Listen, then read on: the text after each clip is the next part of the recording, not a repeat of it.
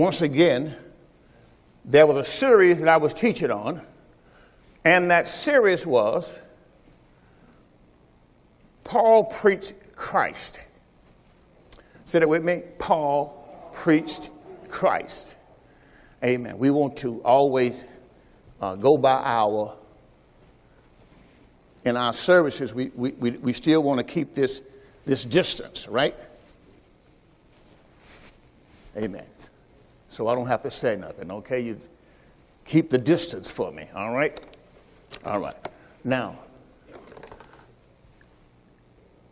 Paul preached Christ, part number 6 today. Paul preached Christ. Say that with me. Paul preached Christ, all right? All right. Now, let's go to Romans 16:25. Romans chapter 16 and verse number 25. Paul preached Christ. From the book of Romans, chapter 16 and verse number 25. Paul preached Christ. Let's go to Romans 16:25 first. My series is 1 Corinthians 2, 1 through 5.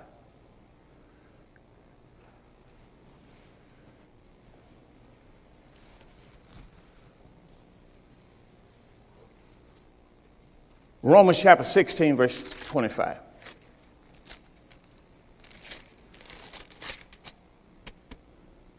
Two verses. Romans 16, 25. We're going to come to this camera. Now to him that's of power to establish you according to my gospel, and the preaching of Jesus Christ according to the revelation of the mystery, which was kept secret since the world began, but now is made manifest, and by the scriptures of the prophets, according to the commandment of the everlasting God, made known to all nations for the obedience of faith. So what I want to talk about today is I want to see, as people that I pastor, why Paul preached Christ crucified. That's what I want to show you today. Why Paul preached Christ crucified. Say that with me. Why Paul preached Christ crucified. Right. Now, we're going to show you that in the Word, because if Paul preached Christ crucified, he had to have a reason, because Peter, James, and John preached Christ, but they preached Jesus. Let me put it that way. So I want to show you, why did Paul preach Christ crucified? If you get this, you'll know why your pastor says to you, you can't get saved by water baptism, or you can't get saved by any of the Old Testament types and shadows. But my whole purpose is to make sure you know why you say. That's the whole thing in the Word of God. If I pastor you, and all these years, and you don't know what I'm talking about, then you're not saved. That's not good for me, because you are my work in the Lord. I'm really working on you. The other folk out there gets the benefits. Everybody understand that? All right. So let's look at this. In Romans chapter number 16, Paul says, unto him that's a power to establish us, the King James uses the word establish, but he said, according to my gospel. And then it says, according to my gospel, and then he told you what his gospel is. The preaching of Jesus Christ according to the revelation of the mystery. What I said to you was, Jesus preached the mystery. So I'm really doing this because I need to do it to kind of bring you up. Go to Mark 4 and verse 11. Jesus preached the mystery. So if Paul preaching the revelation of the mystery, why is Paul ministry can get you saved and John ministry can't get you saved? The Gospel of St. Mark, chapter number 4 and verse number 11. I'm going to stay in the King James so we can move a little quicker, okay? So you don't have to worry about going to other stuff. Just find Mark 4:11. Okay. Now, Mark 4:11, verse 10 says, and when he was done, they asked, that was about him, of the 12, asked him of the parable. And he said to them, unto you is given to know the mystery. Remember, it doesn't say mysteries, just one mystery. Given to you to know the mystery of the kingdom. To know the mystery of the kingdom of God. It's given to you to know. But the next verse says, unto them that are without, all these things are done in parables. So God wanted his disciples to know the mystery of the gospel. Now we know that the only person really going to get this was the Apostle Paul.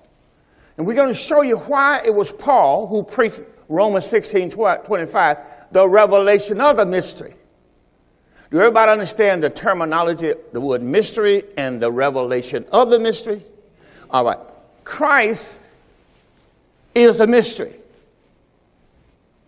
The church in the old covenant is the mystery. Let's show you that in the Word of God. Let's go to Ephesians. I'm going to do this out of the King James so you'll be able to keep up on the screen.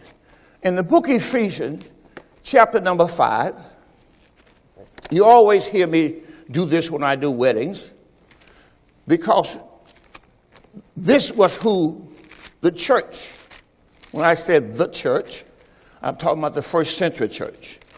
We are the church, but we are the body of Christ. So Ephesians chapter number 5, when the Apostle Paul taught this, he went through a teaching about marriage.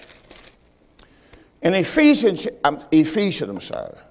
chapter 5, look at verse 31, 32. So he's given us everything about marriage, but he's likening it to Christ and the church. So understand marriage, see, because marriage is a mystery. So he's showing you it's just like it is with Christ and the church. Ephesians 5:31, for this cause shall a man leave his father and mother. Now he's really talking about Adam. He's really talking about Christ. He had to leave his father and his mother and shall be joined to his wife. Then you say, well, who was his mother? Israel. So you have to just believe the scripture, okay? Don't try to figure it out. I got the answers. He had to leave his father and his mother and shall be joined to his wife, and they two shall be one flesh. So he had to leave the father, he had to leave Israel and be joined to his wife, which was the one who Judah and Jerusalem. And they two shall be one flesh. Remember, they became one flesh. Marriage makes you one flesh.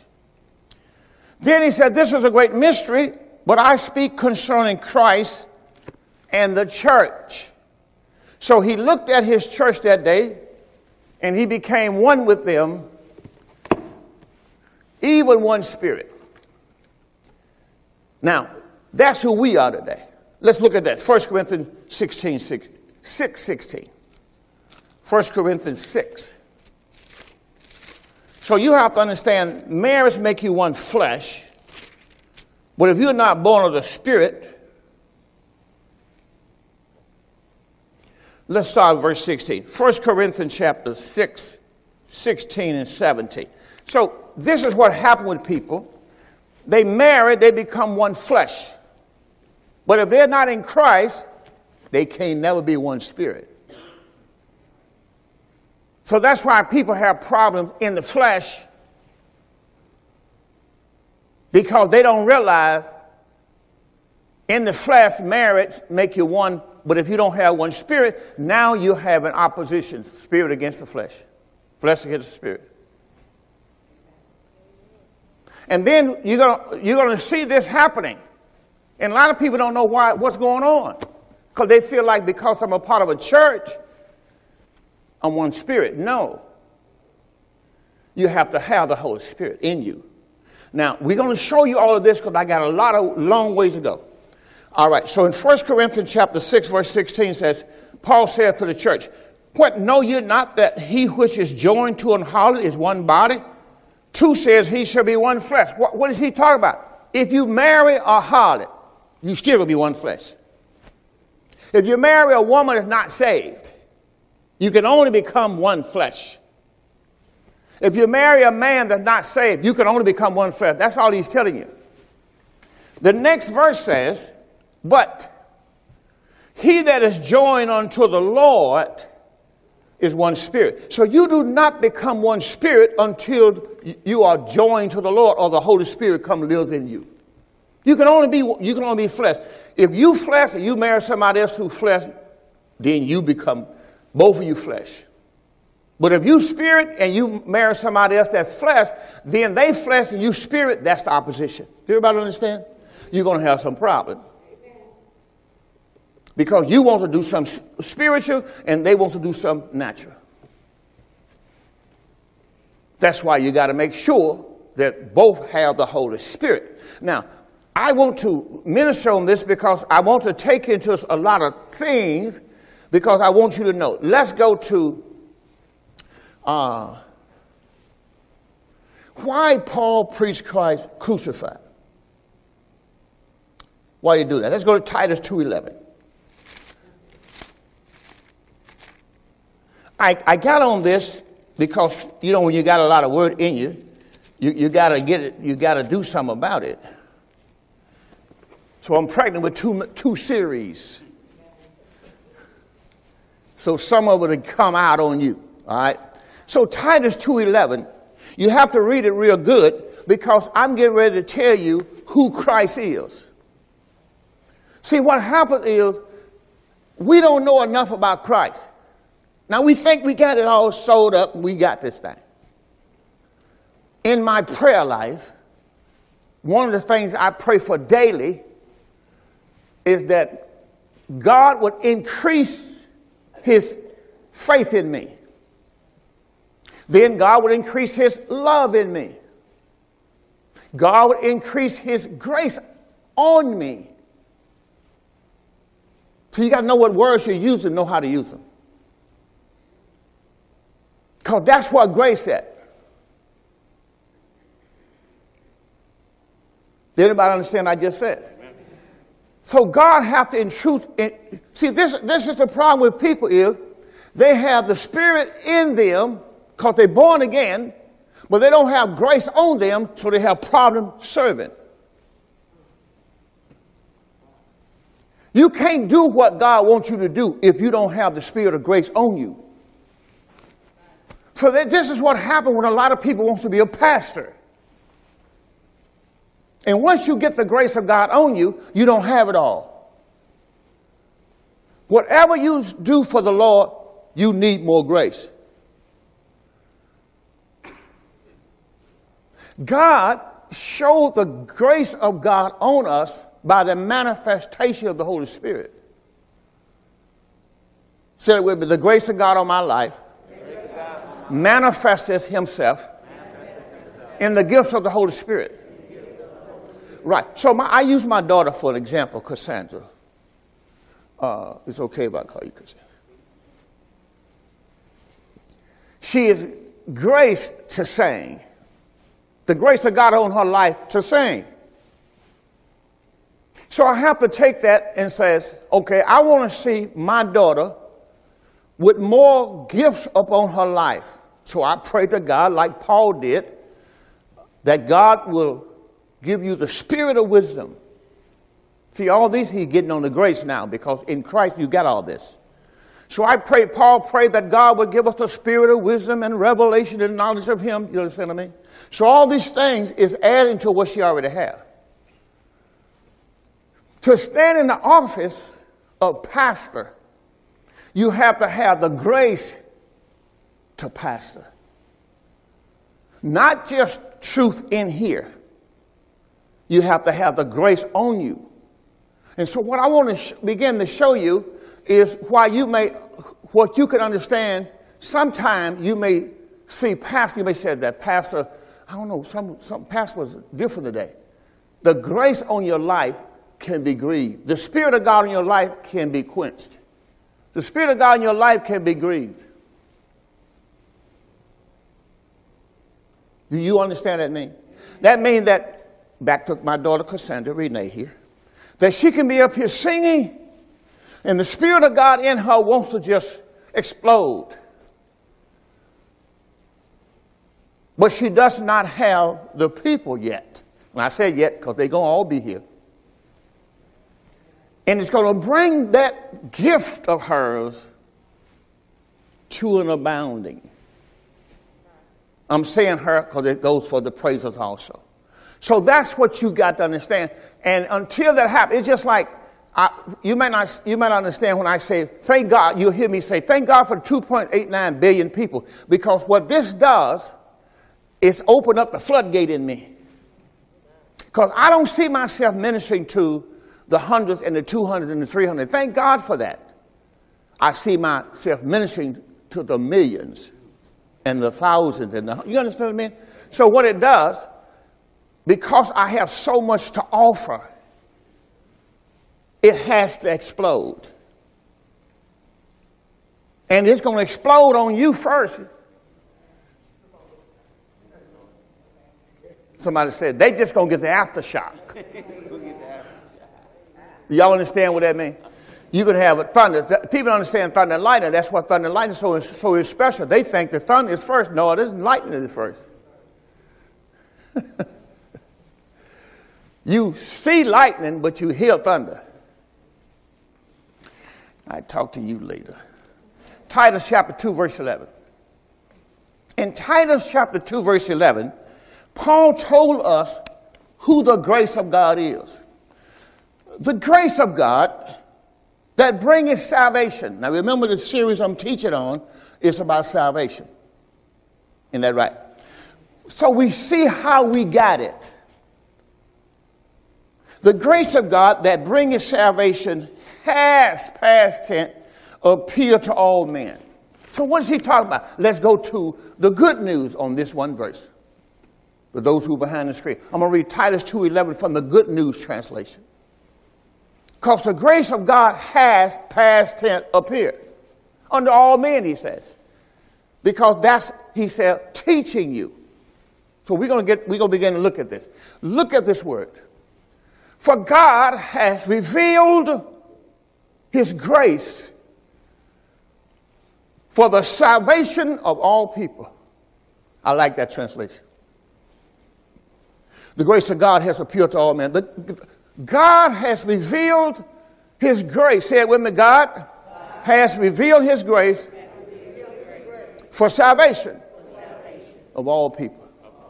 So he has revealed his grace for the salvation of all people.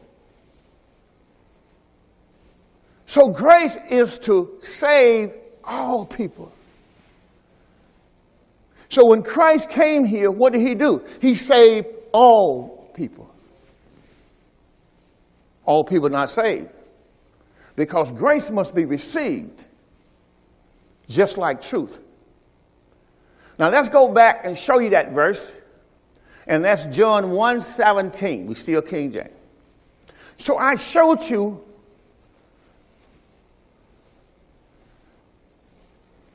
in Titus 2:11, the grace of God that bringeth salvation. Well, who really brought salvation? One man. Like I said, I asked you a hard question. I got a big old red cross over there. That's your answer. You always know who did it. Who brought you salvation?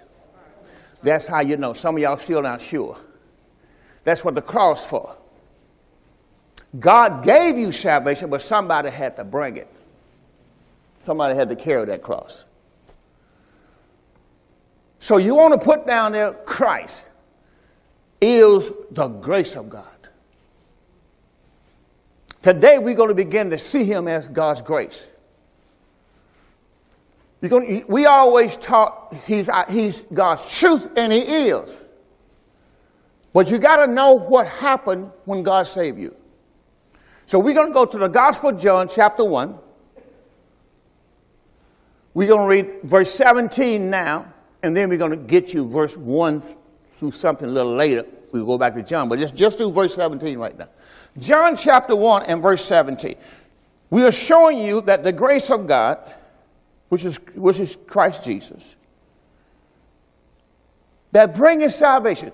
So what did he mean he brought us salvation? Let's go to John 1.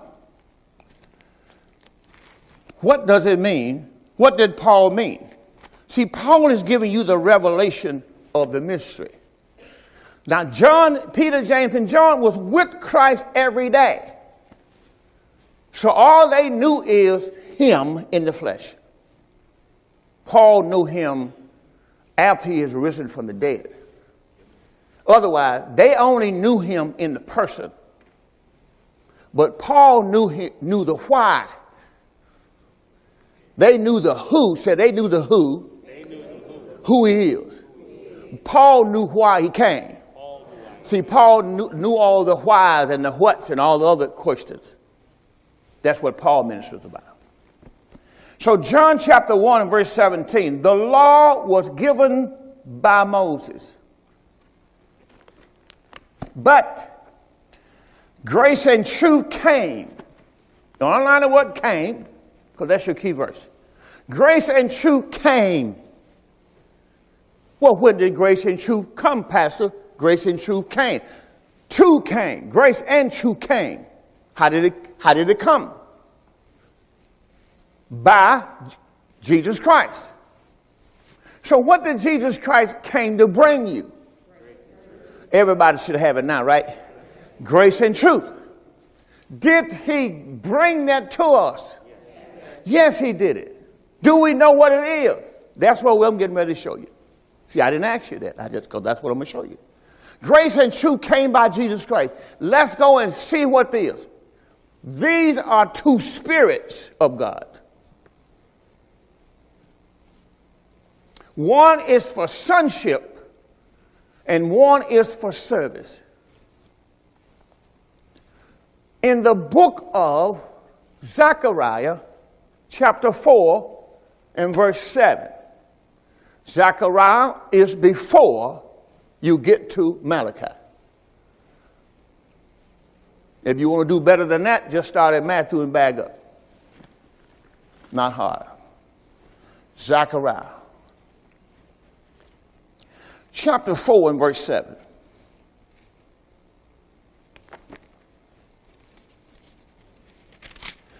I want to be able to share something to you on the Gospel of John.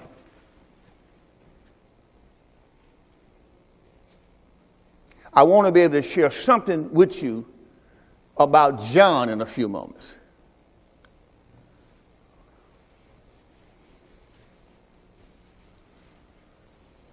Okay, are you in Zechariah 4:7 yet?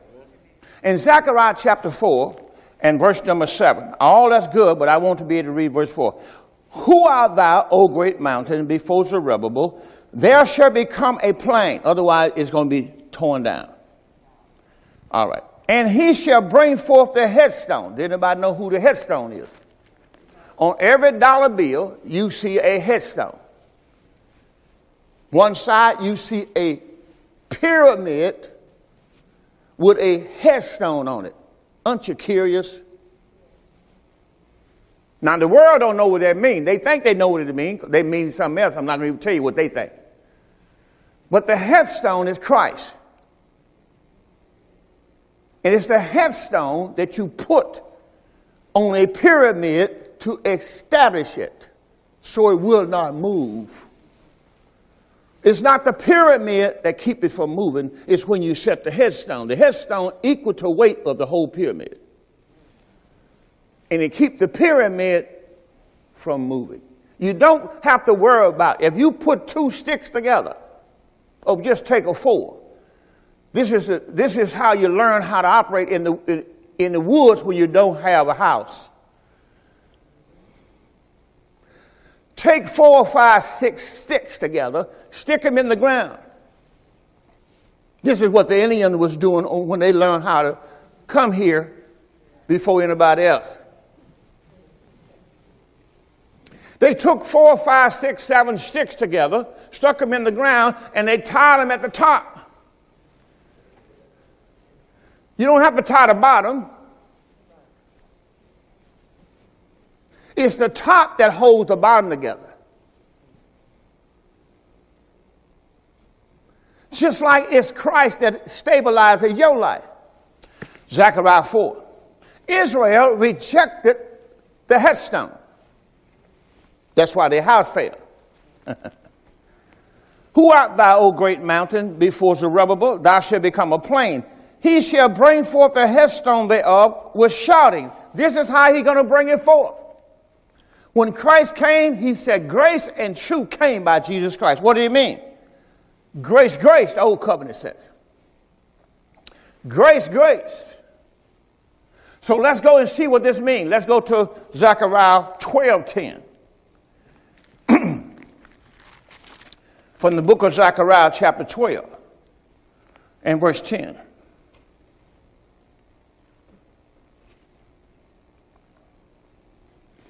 Let's start verse 9. He says, and it shall come to pass in that day that I will seek to destroy all the nations that come against Jerusalem. I would pour out on the house of David. Now remember, you got to understand that's talking about Jerusalem. You back up. The next verse, he talks about the inhabitants of Jerusalem and the tents of Judah. But he says, I will pour up on the house of David and upon the inhabitants of Jerusalem. So the house of David, verse number 7, let's back there. Because the house of David is Judah. You know that. Judah of the tribe, David of the tribe of Judah. All kings came from Judah. All priests came from the Levites. Are you with me? Verse 7, the Lord shall save the tents of Judah. First, that's why when Jesus came, 2 people came to John's baptism. How many knew who they were? Judah and Jerusalem. And the Lord shall save the tents of Judah first. Why? That the glory of the house of David and the glory of the inhabitants of Jerusalem do not magnify themselves against Judah. In that day shall the Lord defend the inhabitants of Jerusalem, and he that is feeble among them at the day shall be as David. And the house of David shall be as God, and the angel of the Lord before them. And it shall come to pass in that day. And still people think it's in your future. It's not in your future. Talking about Israel. I will seek to destroy all nations that come against Jerusalem. And that's when the Lord returned, is when all these nations came around Jerusalem. All right. And then it says in verse number 10, and I would pour on the house of David, and I will pour on the inhabitants of Jerusalem. When did this happen? Acts chapter 2. And when the day of Pentecost will fully come. How many are listening to me? You don't have to know everything I'm saying, but how many are listening to what I'm saying? All right. I would pour on. So if you go back and fulfill the prophecy of Joel in Acts chapter 2, he poured out his spirit upon all flesh, right? You have to know what that meant. Why did God pour on the spirit of grace?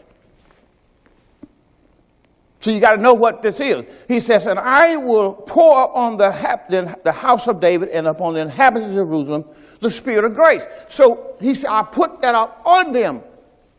Why did he put the spirit of grace on you? For service. I gave it to you. For ministry. See, that's why you need to write these down. Therefore, you got to know what's supposed to be on you if you're going to serve. Because if you don't have the spirit of grace on you and you serve, then you get offended. Why you get offended? Because you don't have the grace to hold that office.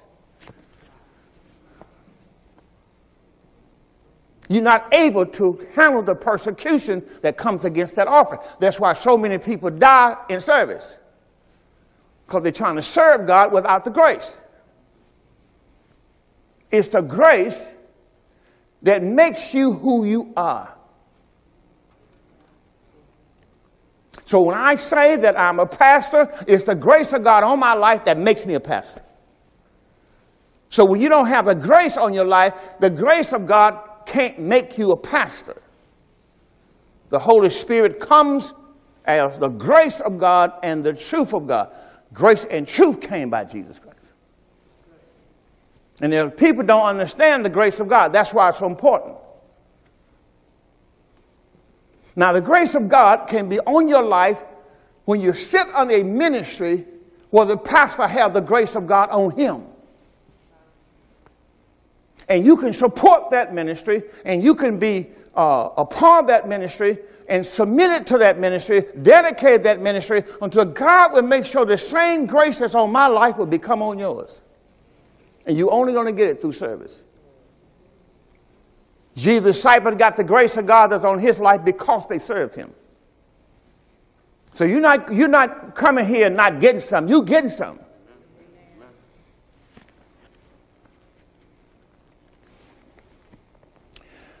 And I will pour upon the house of David, upon the inhabitants of Jerusalem, the spirit of grace and supplications. And they shall look on me whom they have pierced, and they shall mourn for him as one that mourns for his only son. So we know that was Christ, right? They mourned for him, right? Okay. Now, let's show you. I gave you Zechariah 4:7. I showed you Zechariah 12:10, that he poured on them the spirit of grace. Let's show you that 1 Corinthians 15. And I said the spirit of grace is on your life for service. When you don't serve, it's because you don't have the spirit of grace. See, this is what happened to so many people, why they can't keep serving. Why they get weary in service. That's why God talked about it, weary in well-doing. Because that's where you get weary at in well-doing. When you consistently have to be here. You consistently have to serve. And then you find out that you really can't serve because it's interfering with your physical life. So you got to choose between staying at home and serving. Because when I'm at home, I don't have to serve. I can walk around in my PJs and I can watch Pastor Crump on TV. But if I go serve, I'm going to get offended. It's going to cost me something to come here. Because I'm going to come here to serve. And how do I serve you? By love. You serve one another. So you're not coming here for me. You come here to serve your brothers and your sisters. So you come here to encourage them because I'm here. Out of all I go through, I'm still here. So I come here to encourage you in the Lord that you can make it. If you know what I was going through, if you know what Minister Barlow had been through, and he still served. If you know what Minister Yancey going through, but he still served. If you know what Sister Yancey had been through, you'd be, I'd be so glad to give a testimony. One of these days she's going to finally give it. But see, that's your service. And you have to understand your service, first of all, is your ministry. Because you can't minister to nobody if they don't know about you. Ooh. If they don't know what you've gone through, then it's hard to convince them of your service. Your service is the first part of your ministry. Watch the Apostle Paul, 1 Corinthians 15. Paul is going to share with them how he was able to serve. 1 Corinthians 15 says, in verse 9, I am the least of the apostles. I'm the least of the apostles, he says. And I'm not meet worthy to be called an apostle because I persecuted the church of God. God had to stop me from murdering, torturing, abusing, blaspheming, all the stuff that he said he did to the church.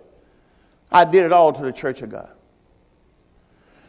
But by the grace of God, you have to know what the grace of God is. See, I'm teaching you the grace of God right now. You got to know what the grace of God is because this is how Paul stopped This is what made Paul what he was. Now, how many know what the grace of God is now? The Spirit of grace. That's what I want to hear from you. I gave you the Spirit of grace. It's on you. Watch what he says. 1 Corinthians 15:10. But by the grace of God, I am what I am. So what is he saying? Because of the Holy Spirit on me. See, you got to understand, he's telling you how he was able to do all the stuff he did.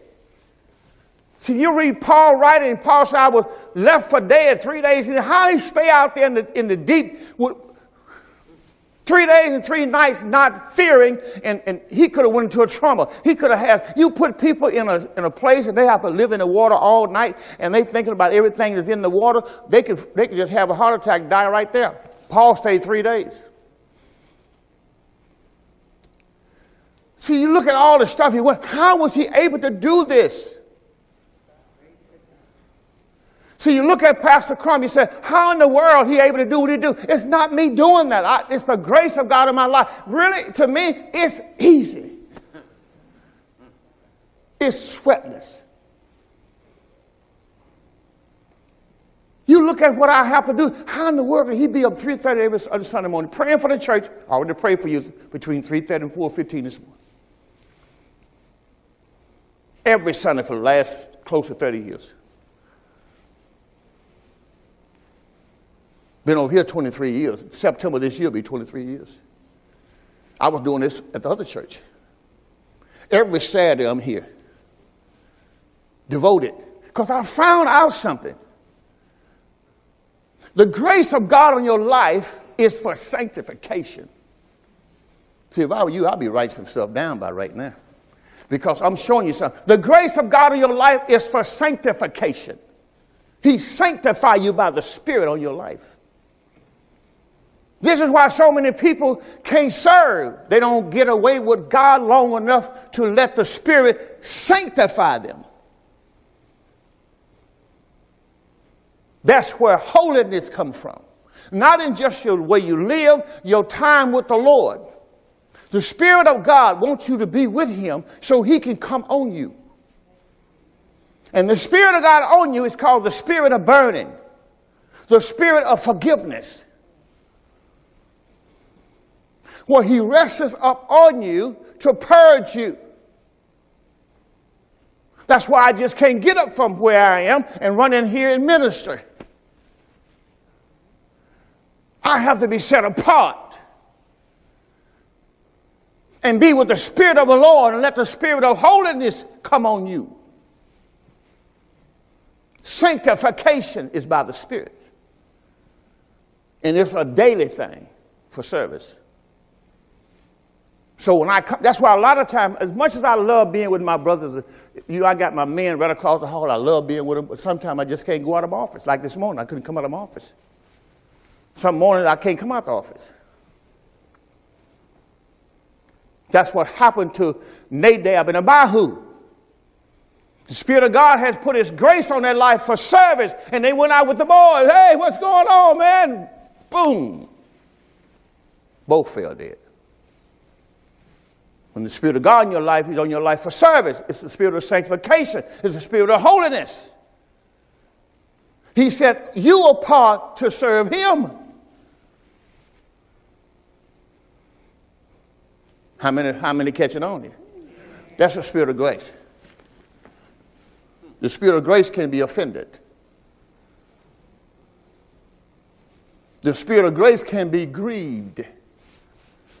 I spent all this time sanctifying this kid, and he come out this morning. He ain't been back in the office yet. He all up and down everywhere. Now he want to go up there and minister, and he want to say, Shandai, Shandai, he want me to move. I ain't moving. I'm just trying to give you an example. Okay. But by the grace of God, 1 Corinthians 15:10, I am what I am, and his grace which was upon me.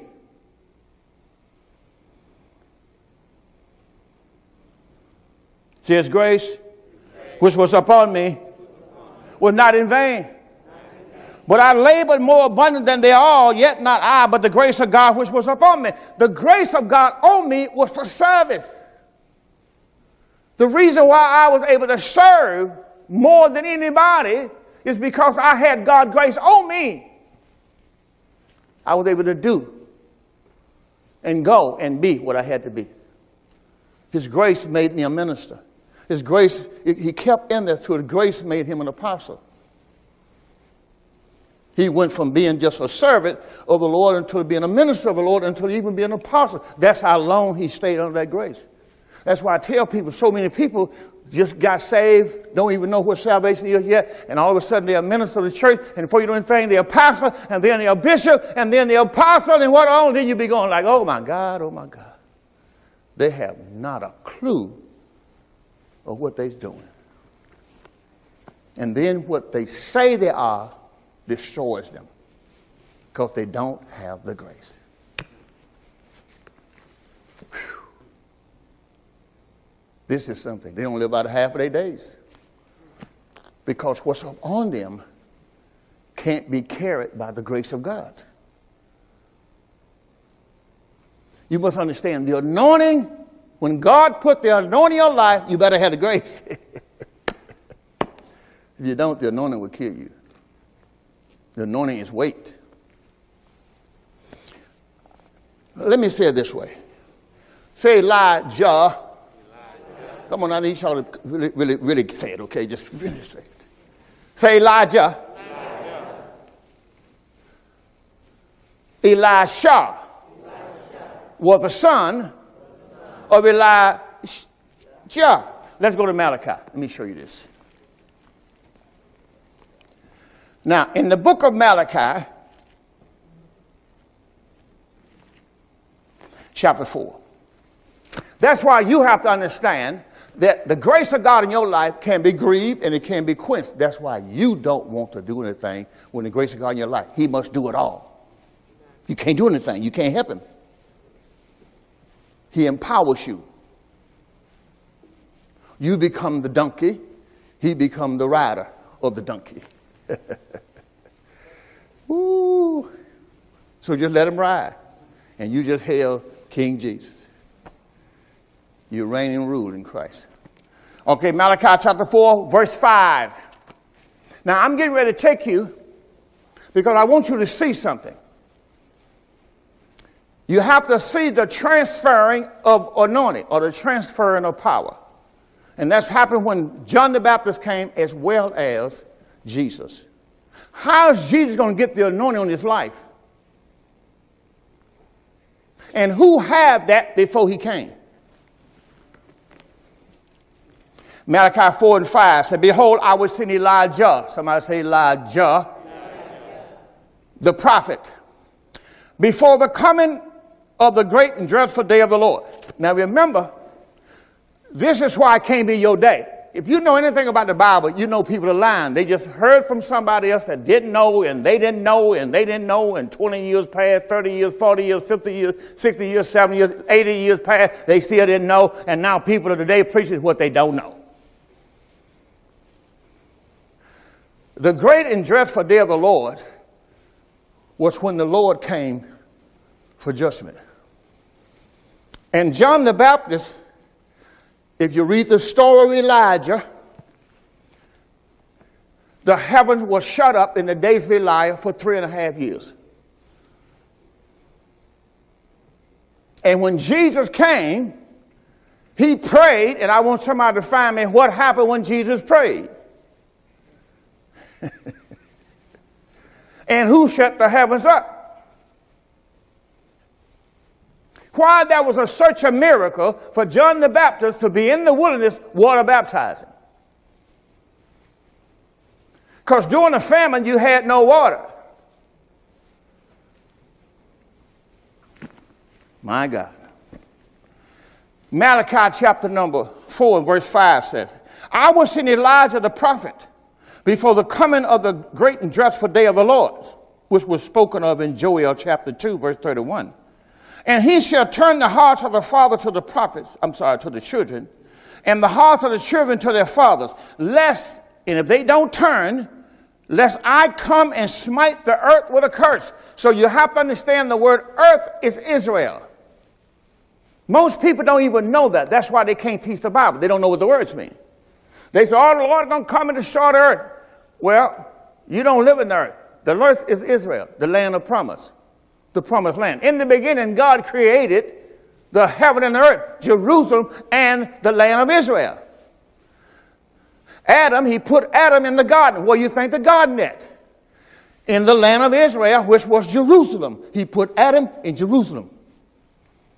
Why that was so significant? Because when the devil came, Adam was put out of Jerusalem. He lost his throne. Simply because he ate of the tree of knowledge of good and evil. And he fell from his reigning in grace. He couldn't reign in grace no more. So he lost all the kingdoms of Israel. Adam ruled over all the kingdoms of the world, which was Israel.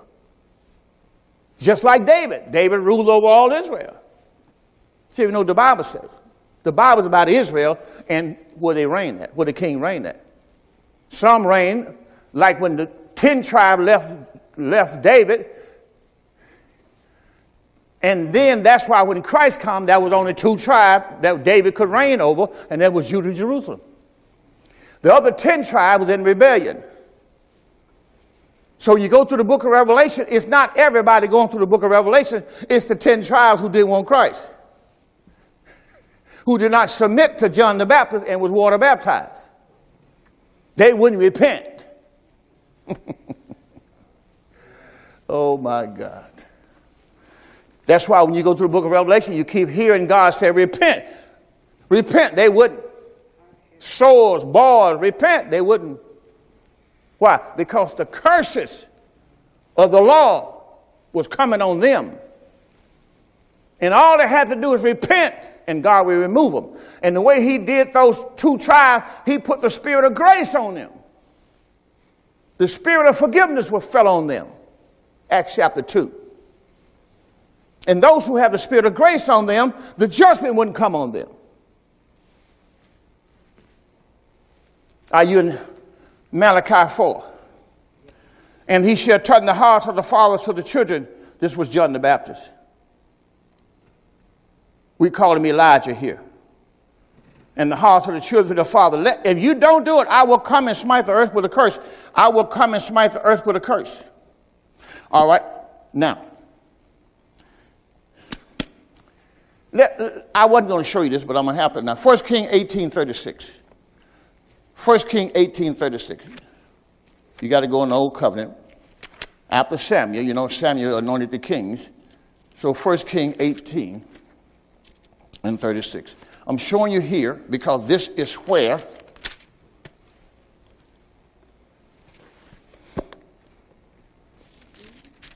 so when you read this, you're going to find out that this is the story of Elijah. And Elijah had called on the name of the Lord. And the God that answered by fire, let it be fire. That was the cross, right? That's what showing you the fire fell and burned up the sacrifice. It's a type of Christ's death, burial, and resurrection. All right? They could not put any wood under, but the fire still fell. Now we move over into verse number, what I asked you, 36? Thank you. In verse 36. Now, let me read 24, and then I go to 36. 24 first, and then 36 on your screen. 24 first, then 36. 24 says, call on the name of your gods, and I will call on the name of the Lord, and the God that answered by fire, let him be God. And the people answered and says, it's well spoken. So he had to answer, but he had to answer by fire. So this is why God answered when he sent the Holy Ghost. He answered when the fire of judgment fell on Christ. So you have to know when God was answering. Okay, let's keep going. Verse 36. It came to pass at that time.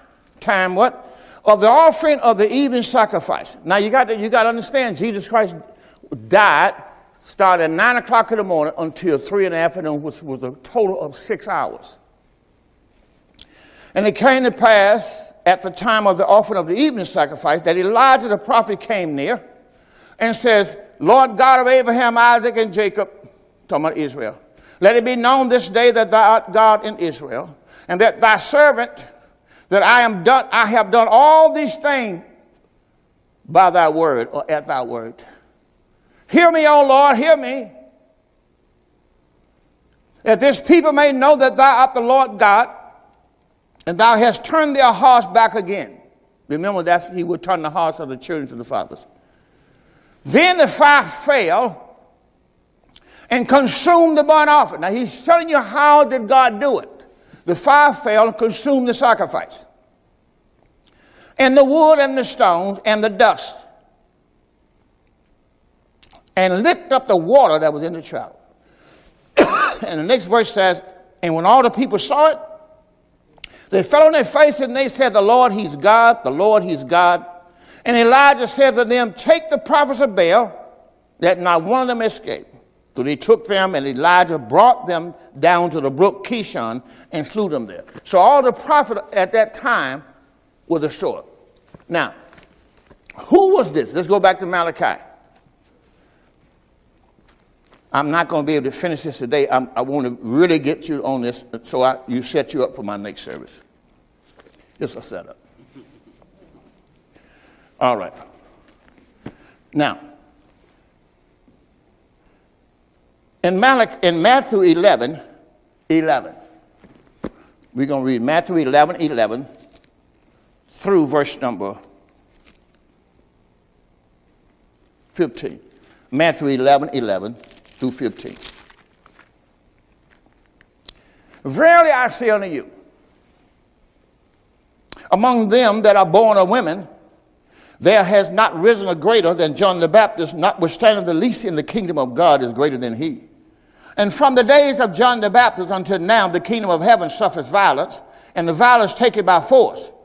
For all the prophets and the law prophesied unto John. Everybody listened to the law and the prophets till John came. And if you will receive it, this is Elias. Elias is Elijah, which was for the come. Malachi 4, 5, and 6. He that has an ear, let him hear what the Spirit says to the church. Do everybody understand what I just read to you? So now the prophet was fulfilled. The psalm was fulfilled. Look at Luke 16:16. You read that same thing. Look at Luke 16:16. You have to understand, when John the Baptist came, you was leaving law, going to grace.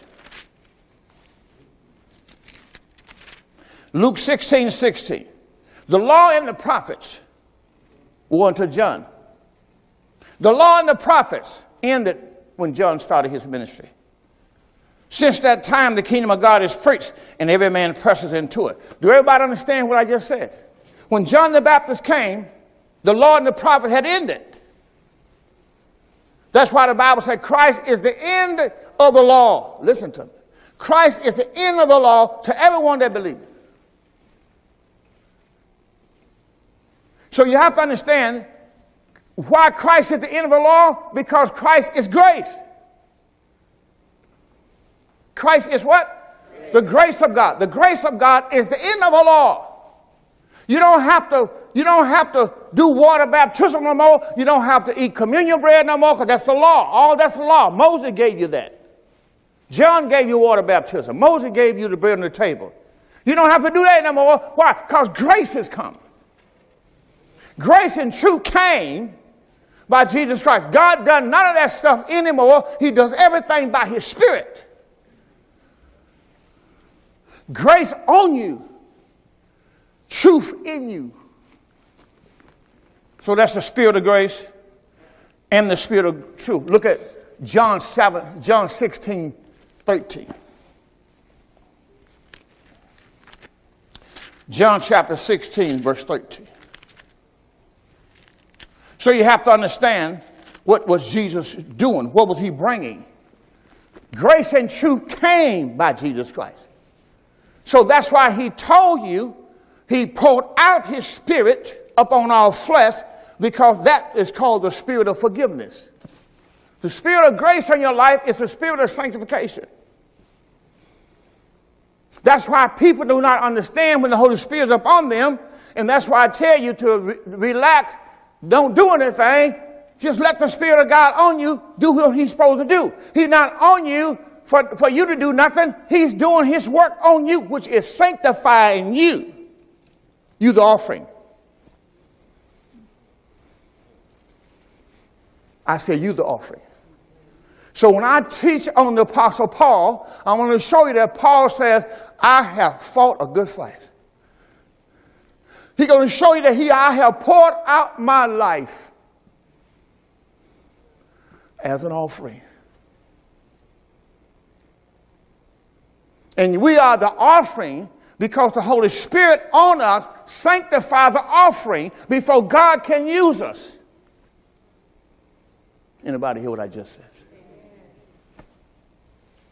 So when you do something and you don't have the grace to do that, then you grieve the Holy Spirit. How many ever heard this? Well, you know, that person back there was a friend of mine. They was a relative of mine. They was whatever. You know, they asked me to sing something. And, you know, y'all just help me out. Pray for me. Pray my strength in the Lord. I'm going to do my best. I'm going to do our best I can. And then they get up there and grieve the Holy Spirit. And people clap their hands and say, go ahead on, child. Just do what God ain't told you to do that. See, if God told you to do that, he would have given you the ability. Whew. God's grace on you is his what? Ability. When you don't have the ability to do something, you don't have the grace to do that. Because if God have you to do something, then you have the grace to do that. That's why when I hear songs and they came out of worldly people, out of their worldly flesh, you know they don't have the Spirit. Because everything they do is for them. It's about them. If it's God's song, it's give him the glory. It praises him. The song praises him. The song praises God. The song worships God. Everything is directed towards God.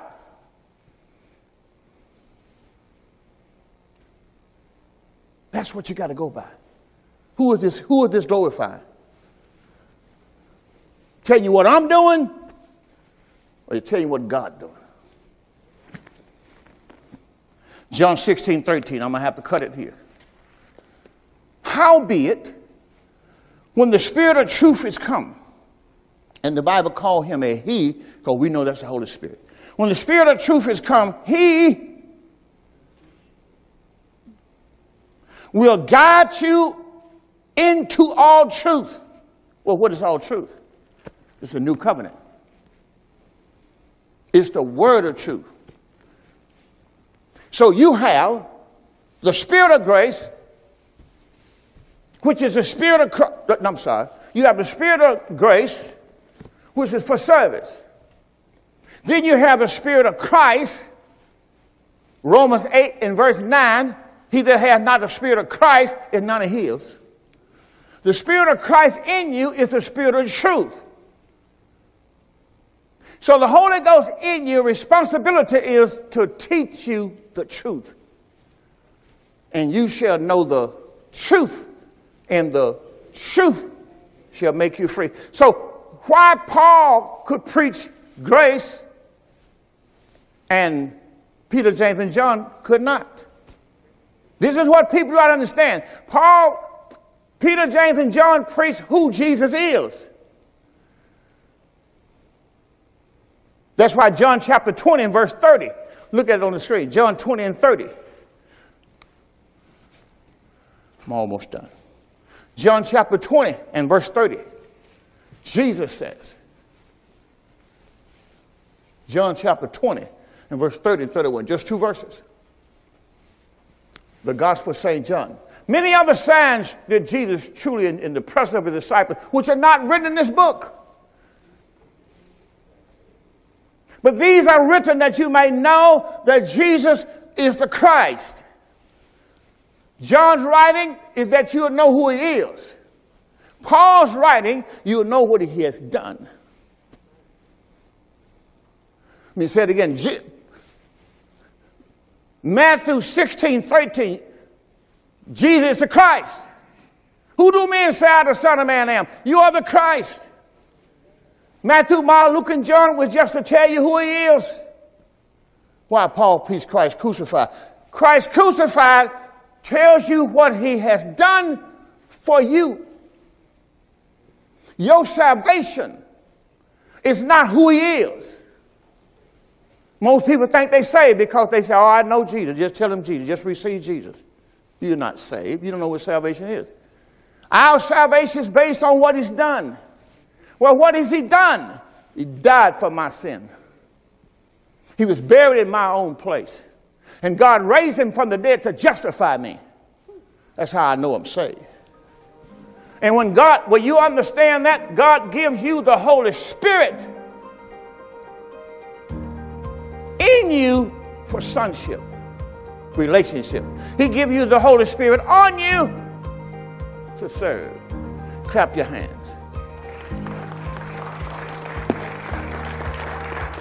1 Corinthians chapter 15.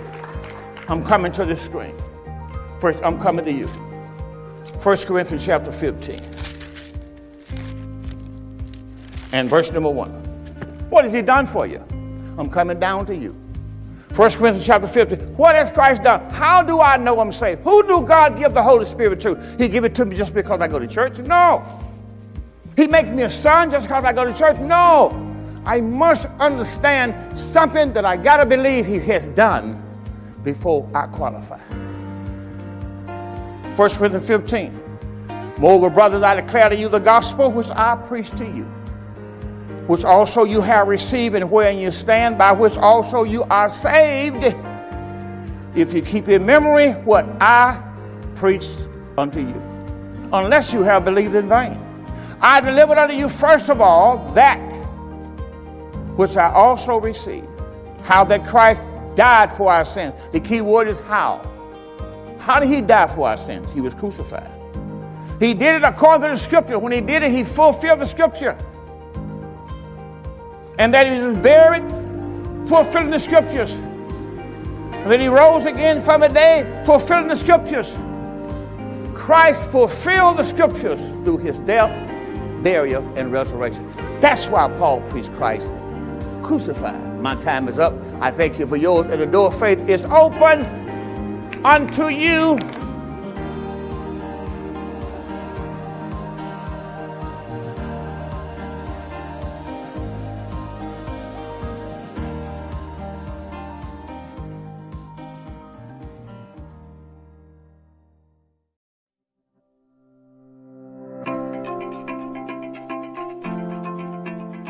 Thank you for listening to the Door of Faith Ministries podcast.